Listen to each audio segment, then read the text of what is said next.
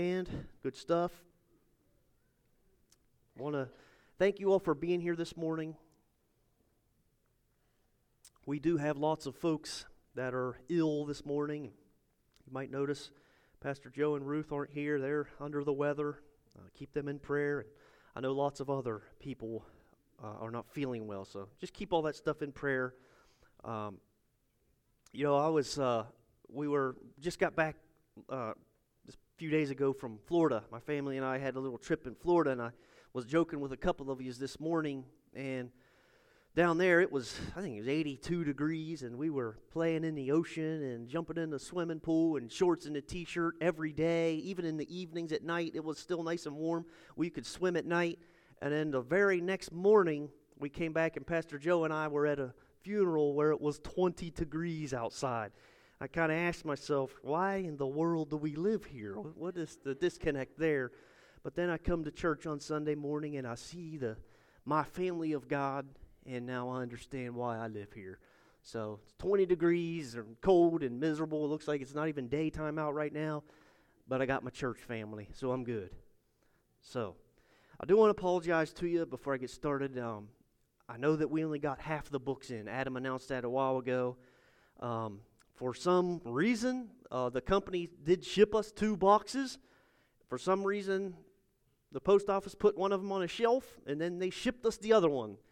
And because it was media mail, I guess they have up to 30 days to decide when they want to take it off that shelf and send us the rest of the books before it's considered late. So we're kind of at their mercy. I placed the order. It had been the 21st or 22nd of December, somewhere around there. So it could be another couple weeks. I don't know, but that's okay. We can hack through this evening, and even next week if we need to. We printed off the first lesson.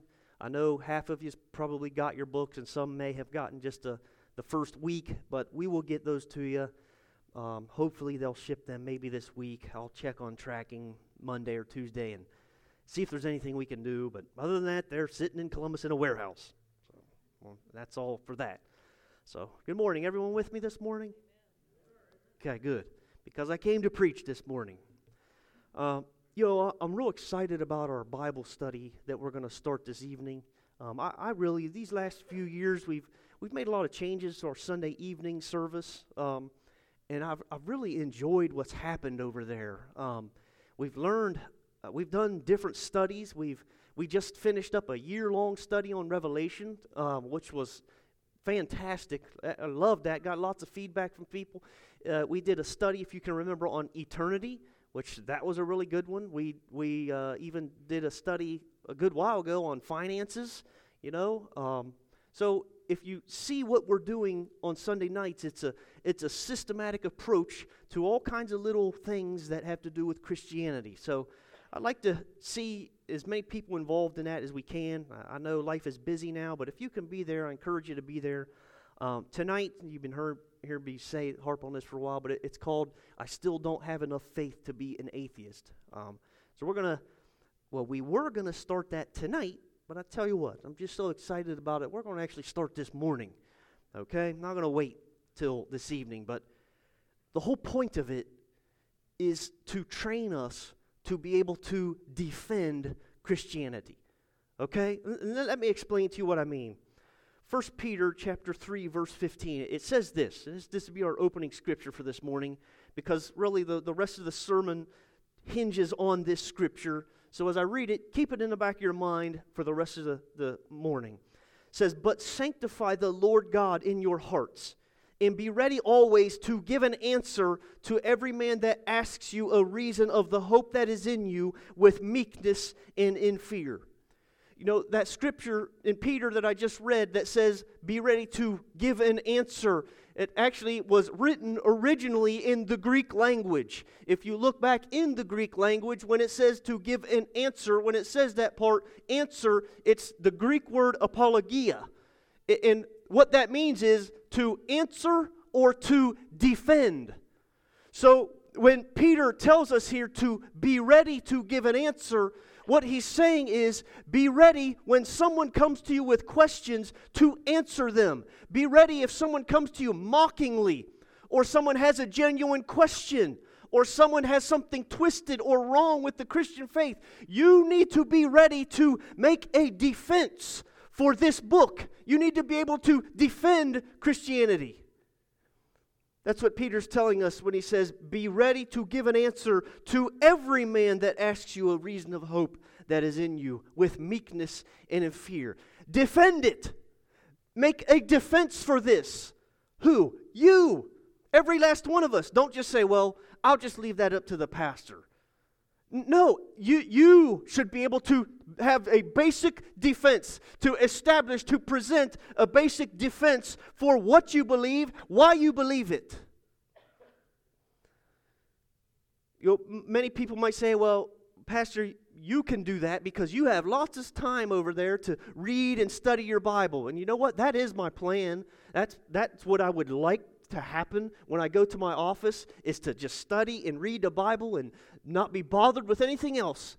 But I'll be honest with you, that never, barely ever happens. There's always other little things going on, things that need fixed, situations that need addressed, fires that need put out. So it's not an excuse for me, because you know when I do my Bible reading? In the evenings. Brothers and sisters, I cannot encourage you enough to turn your phone off. Turn the TV off. Now, if you want to watch a program, that's fine, but when it's over, turn it off, set some time aside, and say, there is a doctrine about Christianity that I'm having a hard time with. I need to understand this, Lord.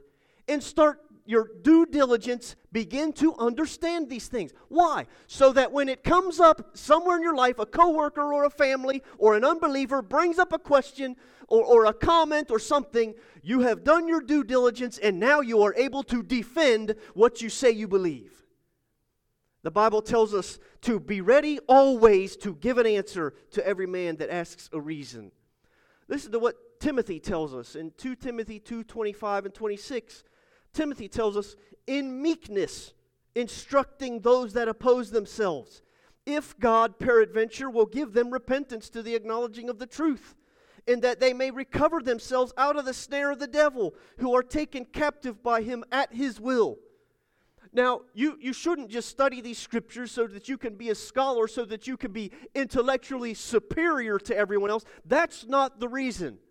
The reason is so that you can do it in meekness, so you can help to instruct those that are harming themselves and that those that are damaging themselves. And you have to, in meekness, say, my brother, you're going down the wrong path. Here's the right way. Here's what the Word says. It's in the spirit of meekness. We are to defend our faith. We are to give answers to the naysayers. We are to give answers to those with genuine questions, but in the spirit of meekness. You know, meekness is to suffer injury without retaliation. So if someone is harping on your faith, making fun of your faith, you make a defense for what you believe in, but not in retaliation, but to represent, to be a good representative of God, be a good steward of the Word of God. Now, I know a lot of people say, well, you shouldn't argue and fight with people about Christianity, and that's true. I don't know that there's ever been anyone argued over to Christianity or argued into the kingdom of heaven. I don't know. I would conclude that that's probably counterproductive to argue with people. But we are supposed to evangelize. We do have the Great Commission. We are supposed to, according to the Bible, reason with people. We are supposed to, when people say, well, I don't believe in Jesus because of this, you should be able to say, well, here, the Bible says this. You shouldn't be able to make a defense for it. You're supposed to reason with people. We have many, many examples in the Bible of reasoning going on, where people reason with unbelievers, where people reason with people that say, nah, I don't believe in that Jesus. No, he's not the Messiah. He was just some dude. He needed thrown in jail. Well, we have many examples of people reasoning and converting people, and I wanted to go over just a couple of them this morning, okay? Acts chapter 17, we'll start reading in verse 1, but this is the Apostle Paul. If you remember, the Apostle Paul was a huge opponent of Christianity. Hated Christians, hated Christianity, Now, you have to remember, Paul was a religious person. He was educated at that time. They only had the Old Testament. He was educated in the Mosaic law, okay? And he hated these new Christian sects that were popping up. And he would consent to have them thrown in jail, and he was happy if one of them got murdered. He loved it and enjoyed it. Then he was gloriously saved, born again, and filled with the Holy Spirit. And then, so he believed. So what he started doing was he started traveling around to all these areas and to different churches, and he started preaching Christ to them. But I want to show you the methodology that he used when he did all these little, I guess you could call them mission trips. Okay, and the book of Acts records a lot of them. If you're interested, I've stressed over and over, if you're a born-again Christian, you need to be familiar with the book of Acts. It's one of the most pivotal books in the Bible. But listen to Paul's methodology, and as I read this scripture, I want you to keep in mind the opening text. Be ready to give an answer to every man, to defend, apologia, make a defense. Okay, so here's the Apostle Paul, Acts 17, verse 1, says this. Now when they had passed through Amphipolis in Apollonia, they came to Thessalonica, where there was a synagogue of the Jews. And Paul, as his manner was, went in unto them 3 Sabbath days, reasoned with them out of the Scriptures, opening and alleging that Christ must needs have suffered and risen again from the dead, and that this Jesus, whom I preach to you, is Christ. Now, do you see what Paul is doing here?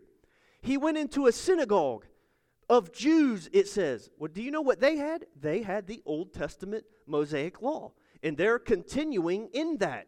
And they reject Jesus. They had heard of him. They just rejected him. They said, nope, we have Moses' law. This man is not the Messiah. The Apostle Paul comes to them in 3 Sabbath days, three Sundays. He goes to their church service and he reasons with them out of the Old Testament Scripture. I just wonder if they're saying, no, thank you, Paul, we don't believe in him at all. But Paul says, well, flip in your Bible to Isaiah chapter 53. Let's go over that. And maybe they all went together and they started looking at it and said, well, I don't know. Well, then maybe Paul said, flip back to Genesis chapter 3. What do you think that means? See, Paul reasoned with them. Paul was educated. He knew those scriptures. And he came to them, those Jews that rejected Jesus, and he began to say, wait a minute, let's re-examine those scriptures. And them Jews started saying, wait a minute now. And Paul was saying, this Old Testament that you people have, don't you see it is talking about this man, Jesus Christ? You know what happened? A whole bunch of people got saved. A whole bunch of people got saved and born again. A chapter later, the Apostle Paul, on his little mission trips, he goes to a place called Corinth. Later he writes a letter to the church in Corinth called Corinthians. There's 2 of them. You can read them sometime on your own. Acts chapter 18, the Apostle Paul is with a married couple, Aquila and Priscilla, his wife. And they were tent makers, and they were born-again Christians too, and filled with the Spirit of God, and Paul was with them. And remember the opening text, make a defense, give an answer. And we're also examining Paul's methodology. We saw he went to the synagogue of the Jews and he reasoned with them 3 Sabbath days. Now here we are in chapter 18. He's in Corinth. 18 verse 3 says, and because he was of the same craft, he abode with them. It's talking about Aquila and Priscilla. He abode with them and wrought, or he worked. For by their occupation they were all tent makers. Listen, and he reasoned in the synagogue every Sabbath and persuaded the Jews and the Greeks. Do you see Paul's methodology? He would go to these churches who rejected Jesus. They had Judaism. That's what they practiced. They had the Old Testament law. They had the prophets. And Jesus, they did not believe in him. And Paul would come in and say, wait a minute, let's re-examine this Old Testament. And he would reason with them. And he would challenge them. What do you think this means? Who are they talking about? And then he would say, I'll tell you who they're talking about. They're talking about Jesus. And the Bible says, man, and them Jews started saying, he's right. I see it now. Why? Because Paul was able to make a defense. He was able to give an answer to them. And it goes on also to say the Greeks, see, the Jews, they had the Old Testament. Back then, what they would have actually had would have been called the Septuagint. It was the Old Testament rewritten in Greek. So that's all they had. They didn't have the New Testament like we have today. It wasn't even written. It was being written. So they didn't have that. So that's what the Jews had. They had the Old Testament, and Paul's reasoning that with them out of those scriptures. And then it says the Jews were converted, and also the Greeks. Well, who were the Greeks? Well, the Greeks were the philosophers of the time. They had all kinds of different deities and gods and goddesses. But even they were converted. Why? Because Paul was able to give an answer. Paul was learned in the scriptures. He cared enough to know, what does this book say? I need to know what it says. Brothers and sisters, I cannot stress to you enough to create some new habits in your life. If there are doctrines in the faith that you can't wrap your mind around, tell the Lord, Lord, I don't understand this completely. There's some doctrines that they're pretty tough to wrap your mind around. I'll tell you what, the Trinity's a pretty mysterious and somewhat difficult to tackle. You know what? Tell the Lord that, and then begin to study it. And you may just be amazed what you can learn, or what the Lord will teach you. Forever be a student, brothers and sisters. Forever be a student. Never say, I know enough, or I've achieved no way. But the Jews and the Greek, how can this man Jesus be the Christ? And Paul would say, well, let's look at this here. And he made a defense, and many people were saved. Christianity started growing. You and I are byproducts of what the Apostle Paul did many, many, many centuries ago. You and I are here because of that. Christianity began to spread and grow and spread all throughout the world, and here we are a couple thousand years later because Paul was ready to give an answer to everyone who asked him the reason of the hope that was within him. Later on, I told you the book of Acts is very important. It is. Later on, you may have heard of this man, a man named Apollos gets saved. Now this man, he got saved, and he got saved. He got born again and was wise.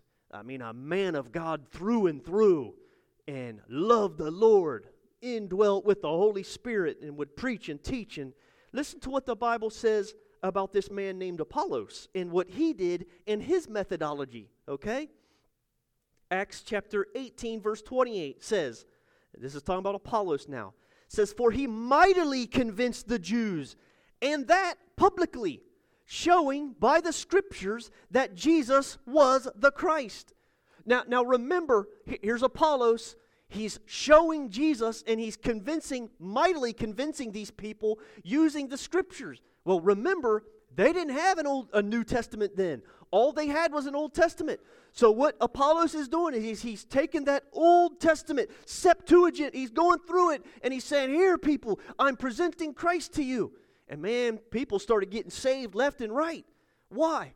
Because Apollos was ready to give an answer. Because Apollos was able to defend what he believed in. He knows why he was saved, how he got saved. He knows where he was going, where he came from. He knows who he is. He has a self-identity through Christ. And man, when you know those things, look out, because the Lord's going to use you in a mighty way. Apollos used the Old Testament to defend Christ and convinced a lot of people. Because Paul and Apollos, they were ready and prepared to give an answer. Brothers and sisters, if there's ever been a time and a place to defend the faith, it's now, ain't it? It's now. Have you noticed the cynicism, the criticism, the hatred towards Christianity? It's just open and it's in your face, and there's this tremendous deviation from God. It's almost like if you step back and examine the world, especially examine our nation, it's almost like they're intentionally saying, well, if the Bible says this, we're going to just go ahead and do this because it says not to do it. We're going to go ahead and do it. We see that there's never been a time and a place than the present for some brothers and sisters to start educating themselves in the Scriptures, Start learning, what in the world is God trying to say to me? What in this book, what is He trying to speak to me? Start learning these things and become skilled in the Word. You know what the Bible says? You're a babe in Christ. You know what one of the criteria of being a babe, which means a baby in Christ? It means you're unskillful in the Word. That's what a babe in Christ is. If you are unskillful in the Word, you're a baby. Which I'm not criticizing you, but if you've been saved for any amount of time, you should start saying, wait, I better start seeing what this is and what He says to me. And the whole point of being a baby is to grow out of that phase. To what? To a mature man or woman of God who knows how to handle this. It's not just my job. It's your job as well to be able to handle this, to discern this, to gain wisdom out of this, to practice it, to exercise it. I can't stress it enough, brothers and sisters. There's never been a time in history that we need some just regular, I don't care if you work in a factory. You don't need to be a theologian. I'm not telling you to quit your work and go to a seminary. I'm not telling you that. I'm saying go home every night, just you and your Bible, and see what the Lord can do with you. I don't care. If you're a poor reader, then get it on audio. There's no excuse. Do you know how many tools there are free to use just on YouTube alone? And you can nearly become a master of theology just by getting on the internet and looking at a few things and tapping into the minds of some of the great men and women of God. There's so many tools, there's no excuse. You know what the problem is? The problem is we just don't want to. We just rather watch a television program or do what we want. Brothers and sisters, I can't encourage you enough. If you need to relax for a little bit and watch a show, that's fine. Get yourself a snack, that's fine. But at some point, turn it off. Turn it off. And begin to say, well Lord, maybe I'll pray for a minute. And just see if you have some thoughts that you want to tell me or something you want to speak to me that I'm not hearing. Or maybe you want to show me something in this word. You know, it's funny, it's strange, but you read the word. The Bible's not meant to be read just once. You know, it's not.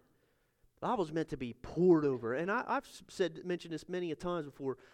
Read the Bible with a magnifying glass, a spiritual magnifying glass. Or read the Bible and get it out and stick it underneath your microscope. That's the way it's meant to be read. Read lots of the Bible. Become skillful in it. Become learned in the Word, in the Scriptures, Old Testament and New. Why?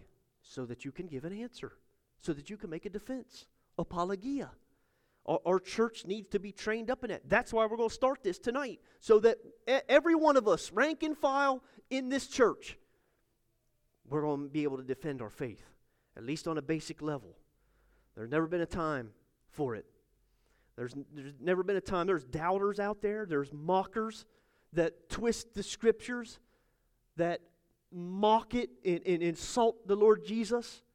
I've seen goofy things. You know how there's lots of memes out there, and I've seen goofy things. Recently I saw one that said, well, Jesus didn't preach at all against homosexuality, therefore it's not a sin. Brothers and sisters, you need to be able to learn how to defend that. You know, someone that says that just doesn't, they're ignorant to the Scripture. They are a babe in Christ, or they're just a mocker, not even saved at all. Because Jesus does address those things. You need to know that. I've seen another thing recently, was this little meme thing. And you ever seen a picture of Jesus when he's like, I think he's in the Garden of Gethsemane, and he's praying on a rock, and he's kind of looking up towards heaven. And this quote mockingly said, when Jesus prayed, wasn't he praying to himself, you know, ha ha ha, real funny, you know, and it said this little mocking thing, hello, Lord, it's me, you, or something like that.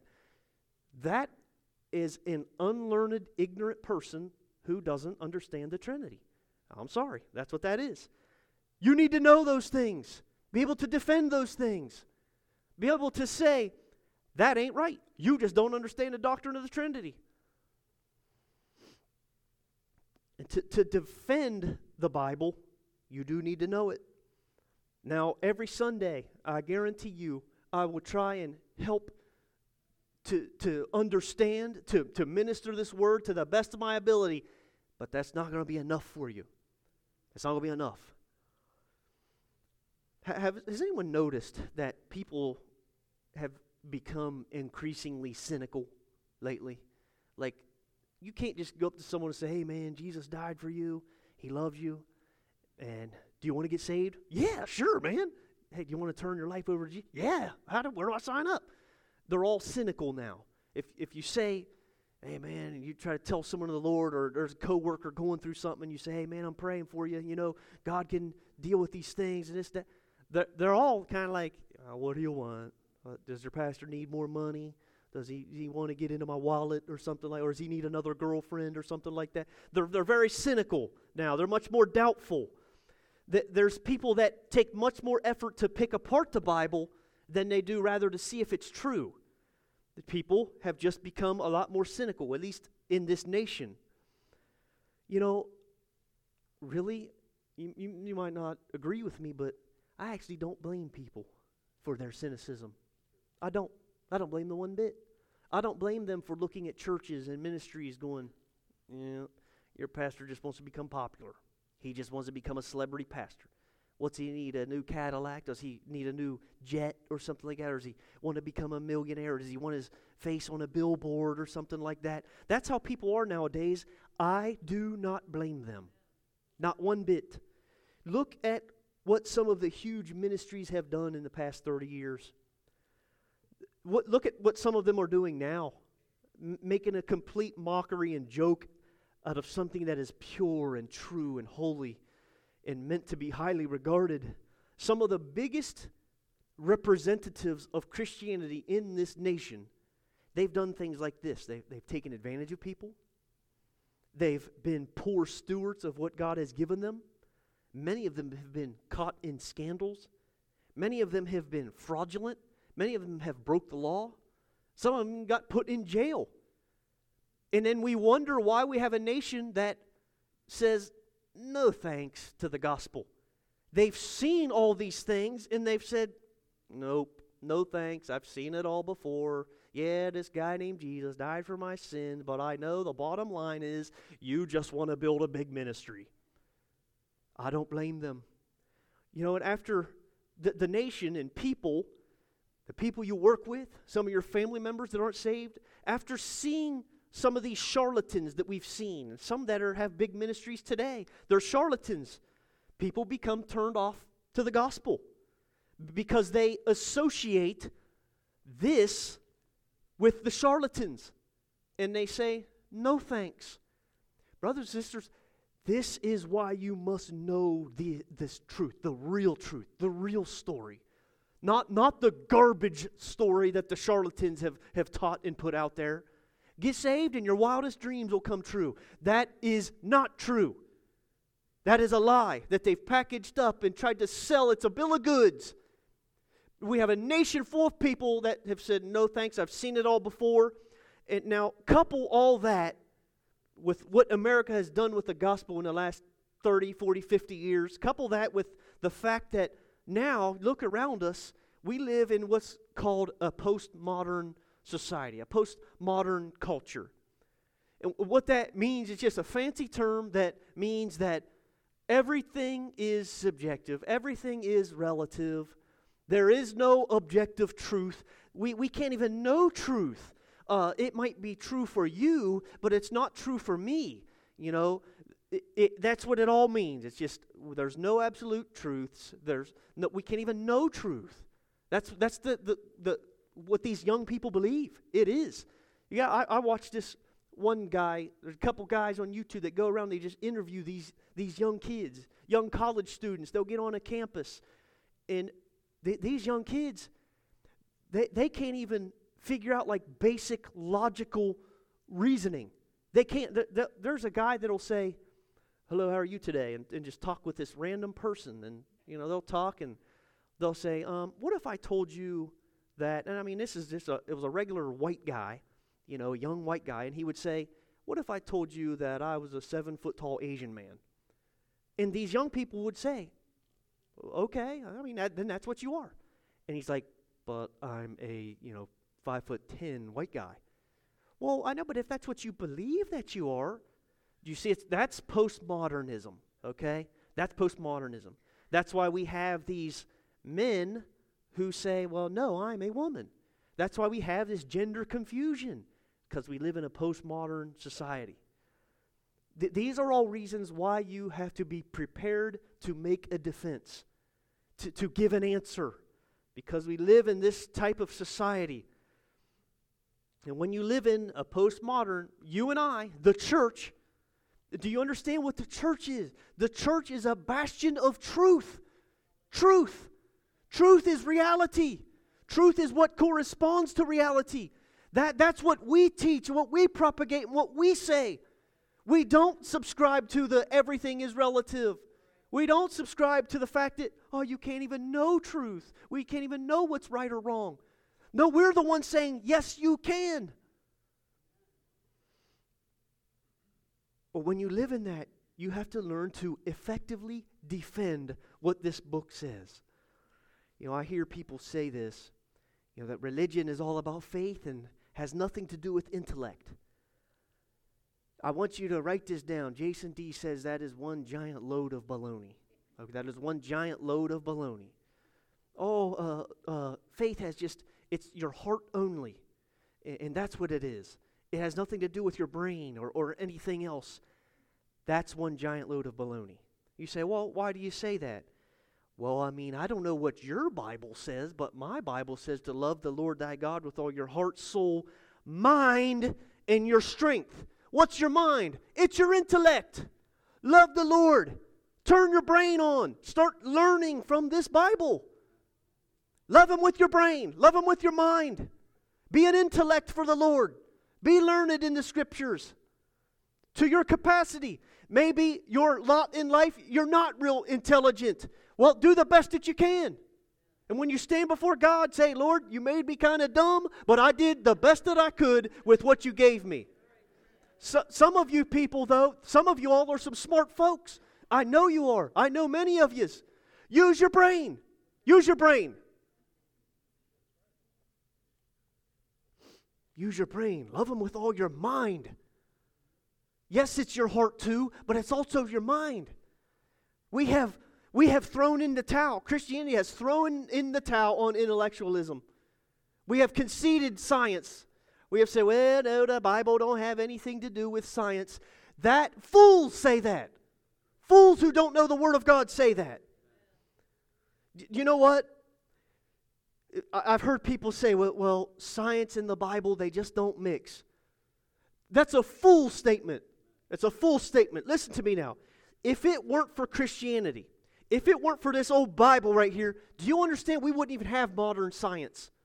We wouldn't even have the scientific methodology to be able to study the earth around us. We wouldn't even have that if it wasn't for Christianity. Look, Google that someday and see what the internet has to say about the foundation of Christianity and how it led to modern science. We wouldn't have astronomy. We wouldn't have things like physics and chemistry if it was not for the Bible, if it was not for Christianity. Some of the pillars of the science world were men of strong religious conviction in the Christian faith. And people don't even know it.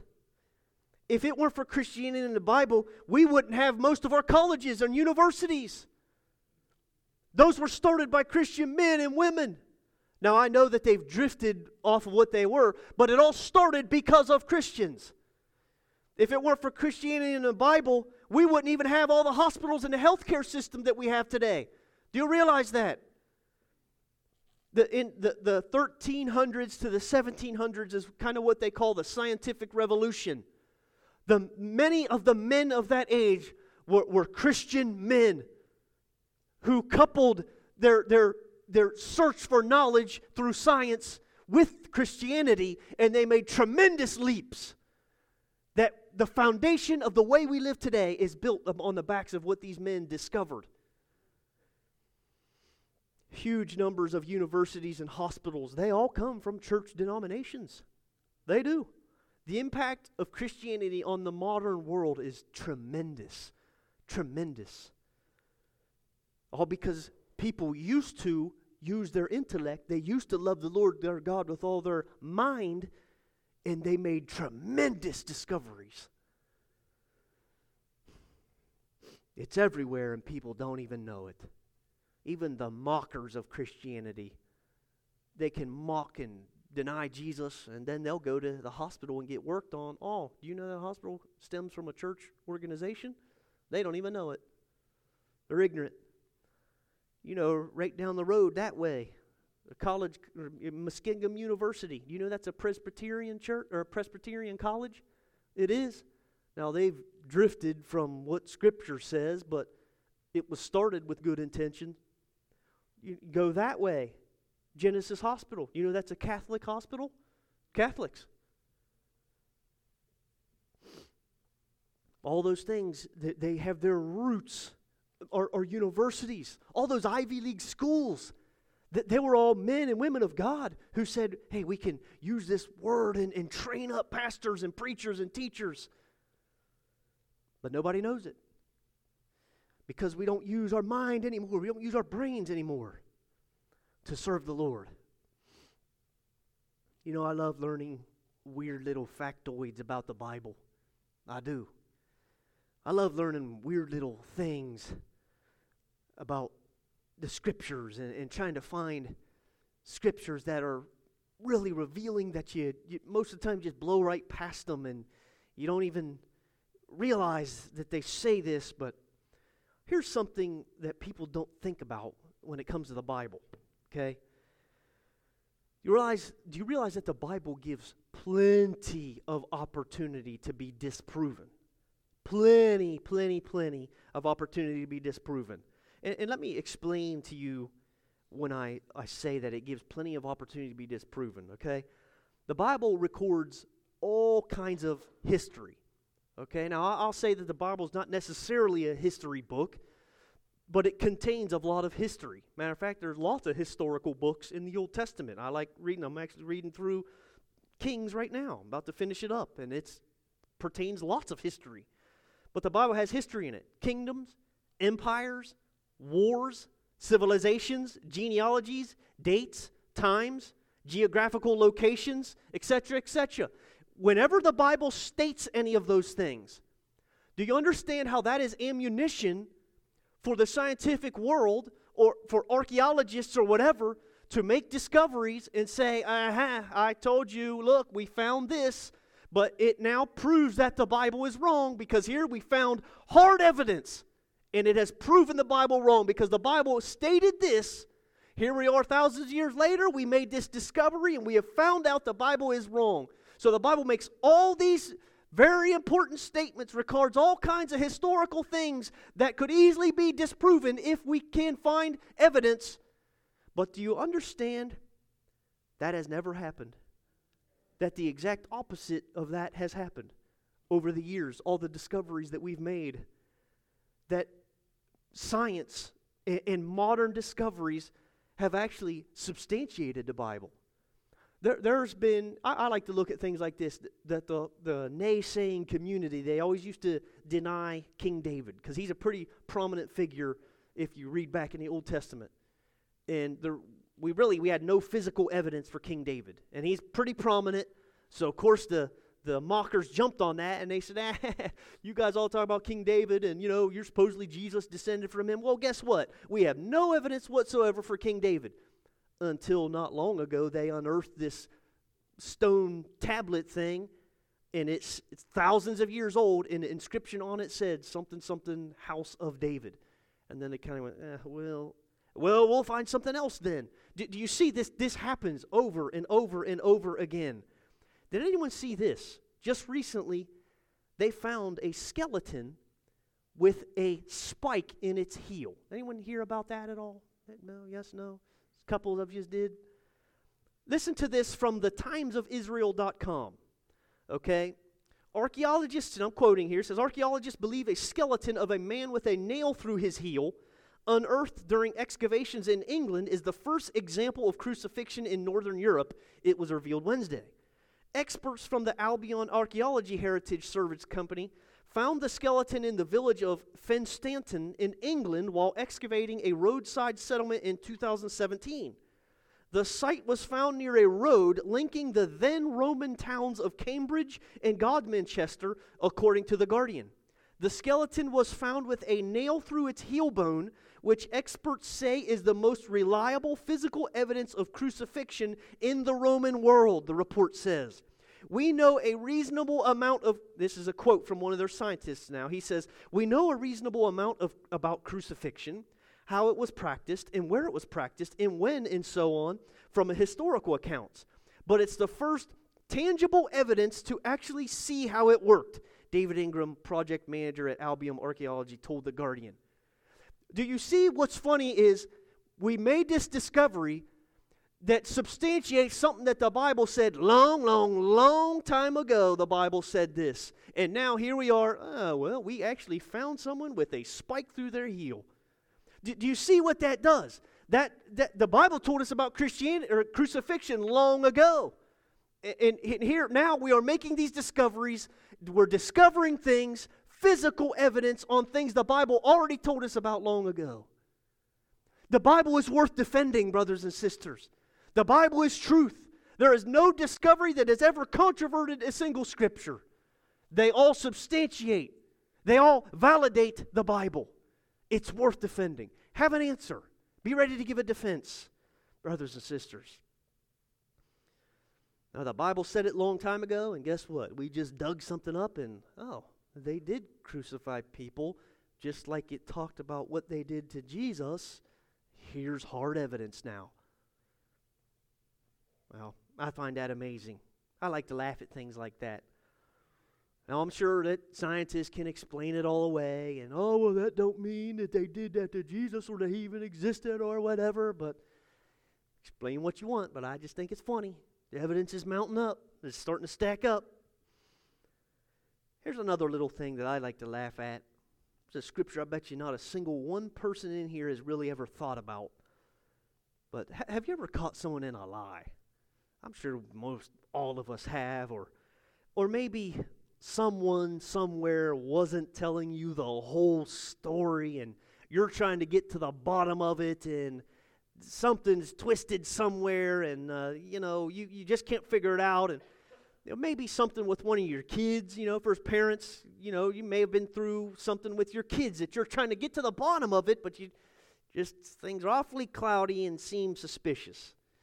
Well, usually the suspect that you're interrogating, they're not very detail-oriented, are they, when you're trying to interrogate them, when you're trying to get the facts out? Let me explain to you what I mean. This happened a long time ago. My wife and I busted our youngest son for something, and I honestly don't even remember what in the world it was, but I remember we were unhappy, and we wanted to get to the bottom of this incident that happened. Something was broken. Someone did something bad. I don't know what it was, but we busted him. We knew he was involved, so we called him out. He was all grumpy, and we sat him in the hot chair and sit down, son. We're going to get some answers out of you. And we began to interrogate him. This is a true story. If you don't believe me, you can ask my wife after the service. Every single question we asked him, the response was, "Oh no, oh no." Yeah, where were you? Oh no. How did it happen? Oh no. Were you there? Oh no.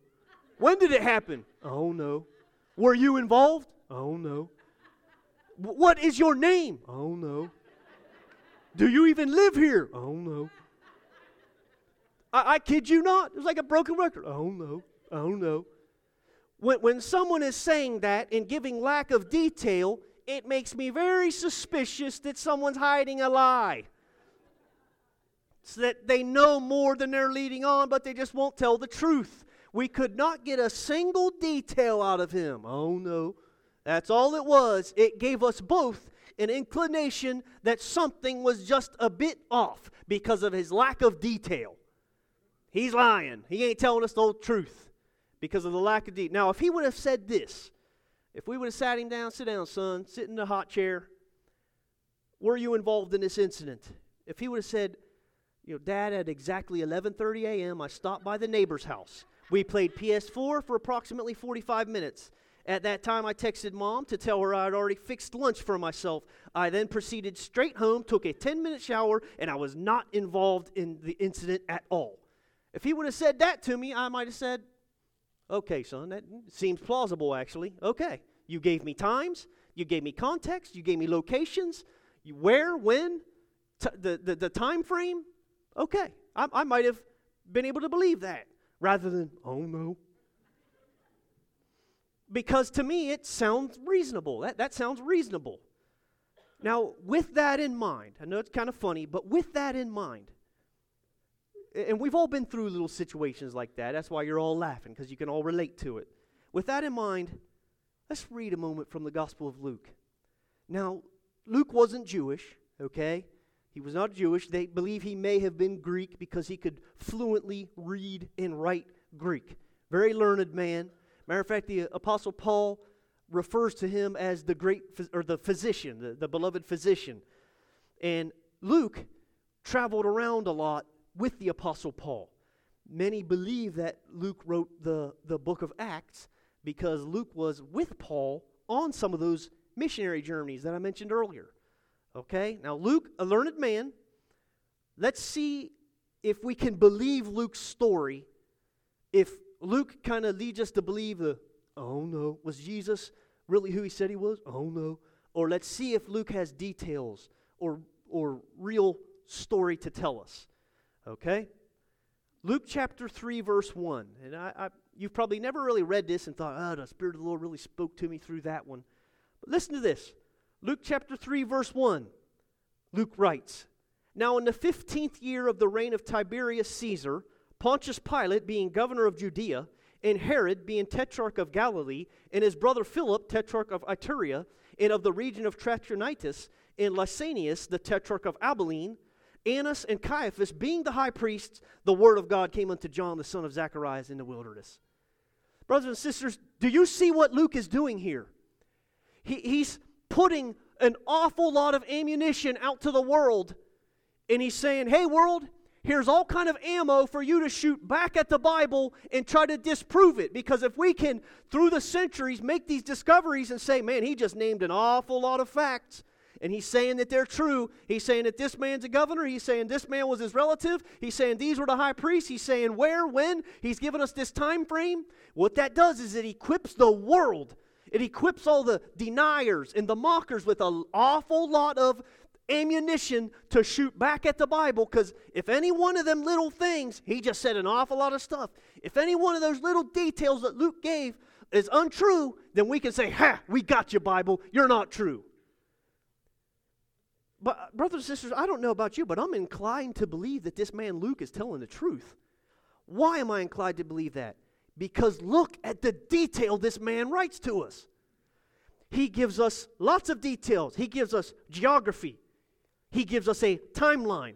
He gives us political leaders. He gives us religious leaders. He gives us the relationships of some of those leaders, some of their families. He gives us job titles. Brothers and sisters, this goofy little scripture here that doesn't even tell us how to live or how to serve God, it doesn't really tell us any of that stuff, doesn't lead us to Christ. This goofy little scripture here gives us a real, tangible, historical framework.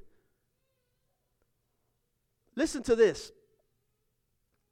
This is from JesusIsGod316blogspot.com. It says this.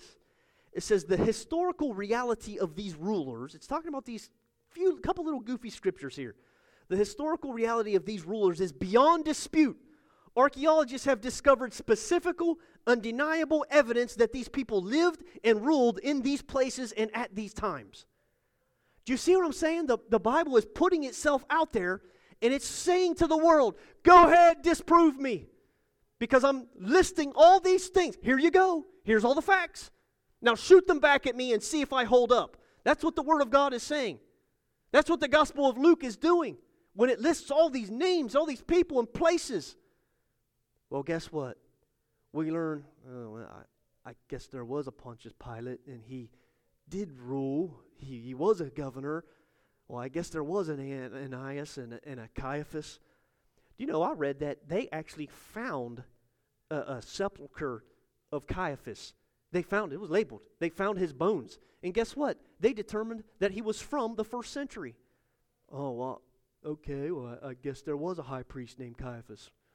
Do you see what I'm saying, brothers and sisters? The Bible is worth defending. It's worth defending. You know, the more details you give, the more likely you are to be caught in a lie. That's why my son said, oh no.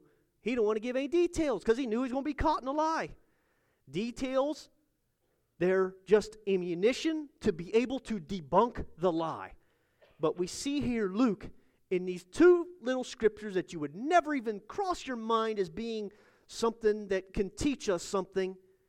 You actually find out, oh man, what in the world? I better look closer at this Bible.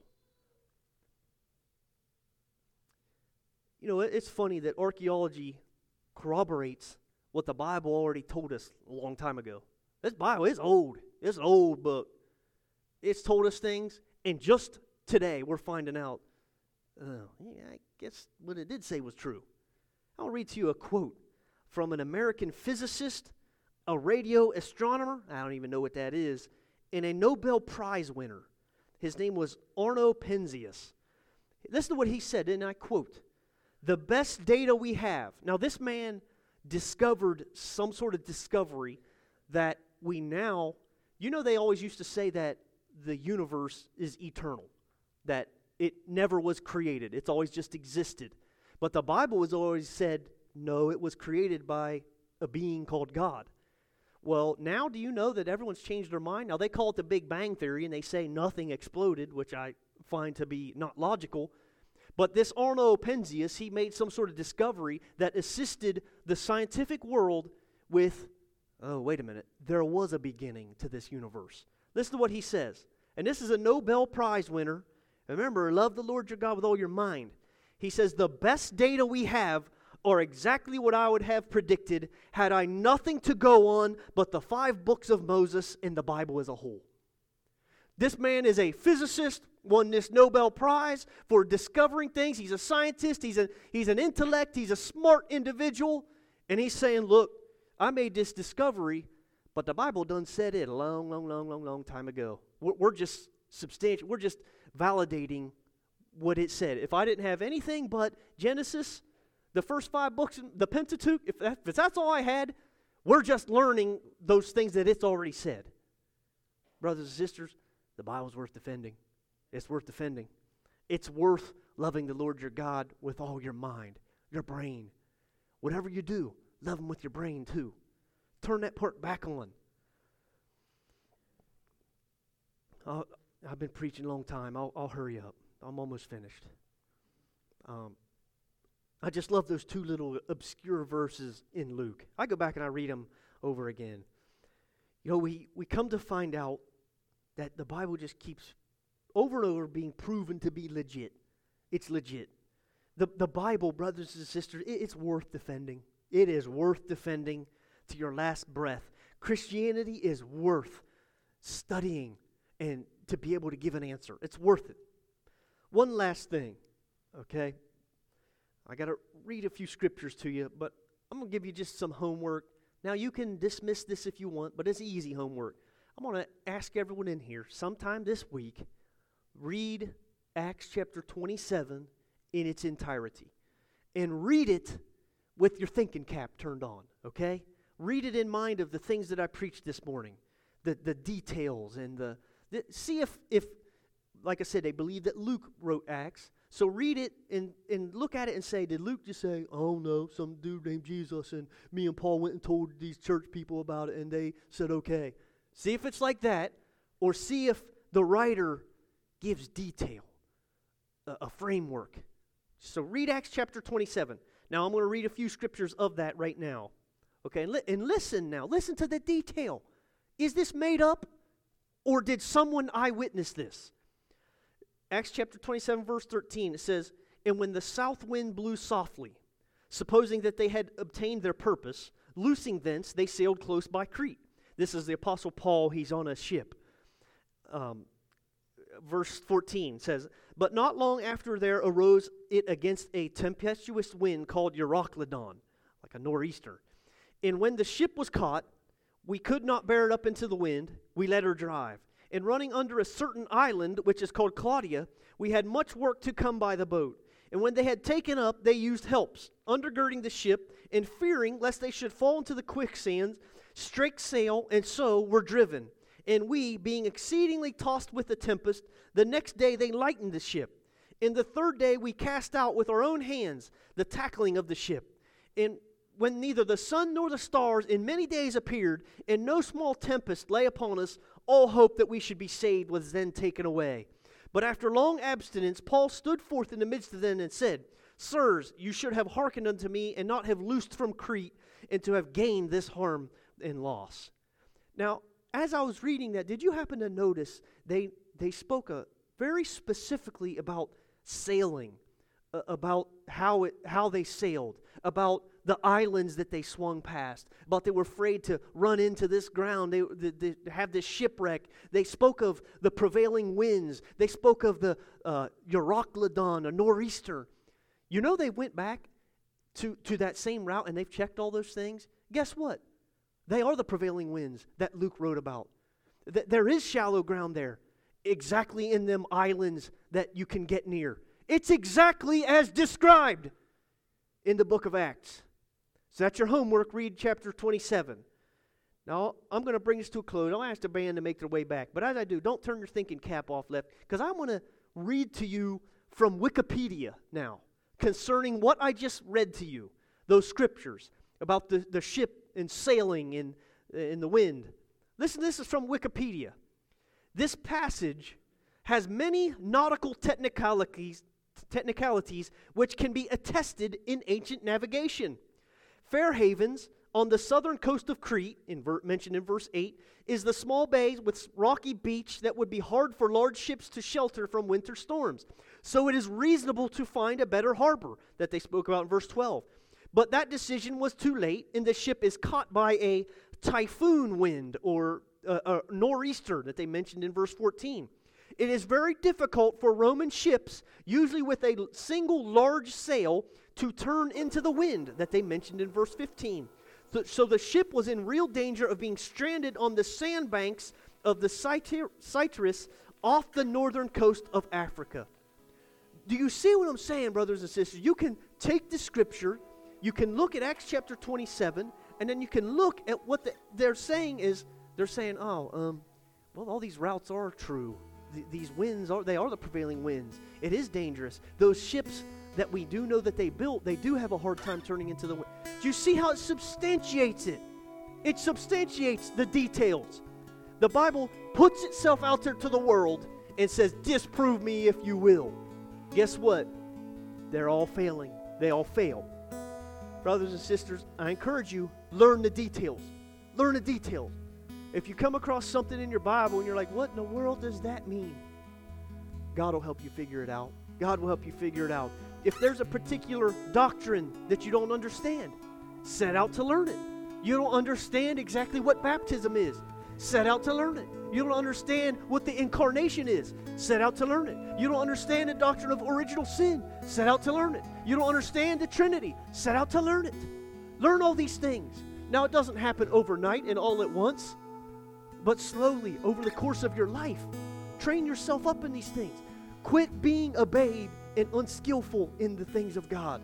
Be a learned man. Begin to grow in the things of God so that you can be skillful in the Word and you can be able to discern the Scriptures and you can ultimately be able to defend the faith and to give an answer to those who oppose themselves in meekness, instructing those that oppose themselves. Amen? Let's stand this morning. You know, the altars are always open. We're going to go and worship. If you need prayer, you come down to this altar and you seek the Lord. One last thing. The book of Hebrews tells us, he that comes to God must first believe that he is and that he is a rewarder of them that diligently seek him. You know what that means? It means if you start saying, all right, preacher man, I'll start learning in this book that you say. You start truly doing it with genuine intentions, God will reward you. He will put a piece of the puzzle in place and you'll go, I get it now. I understand that now. I understand that doctrine now, Lord. Thank you. Let's move on to something else. And you'll see that it's addictive. More and more, it'll take you. It'll pull you right in. The Bible says, blessed are those who do hunger and thirst after righteousness, for they shall be filled. If you don't have that hunger and that thirst for the Word, for righteous things and things of God, ask Him. He'll give it to you, and you will be filled. Amen? Amen. These altars are open.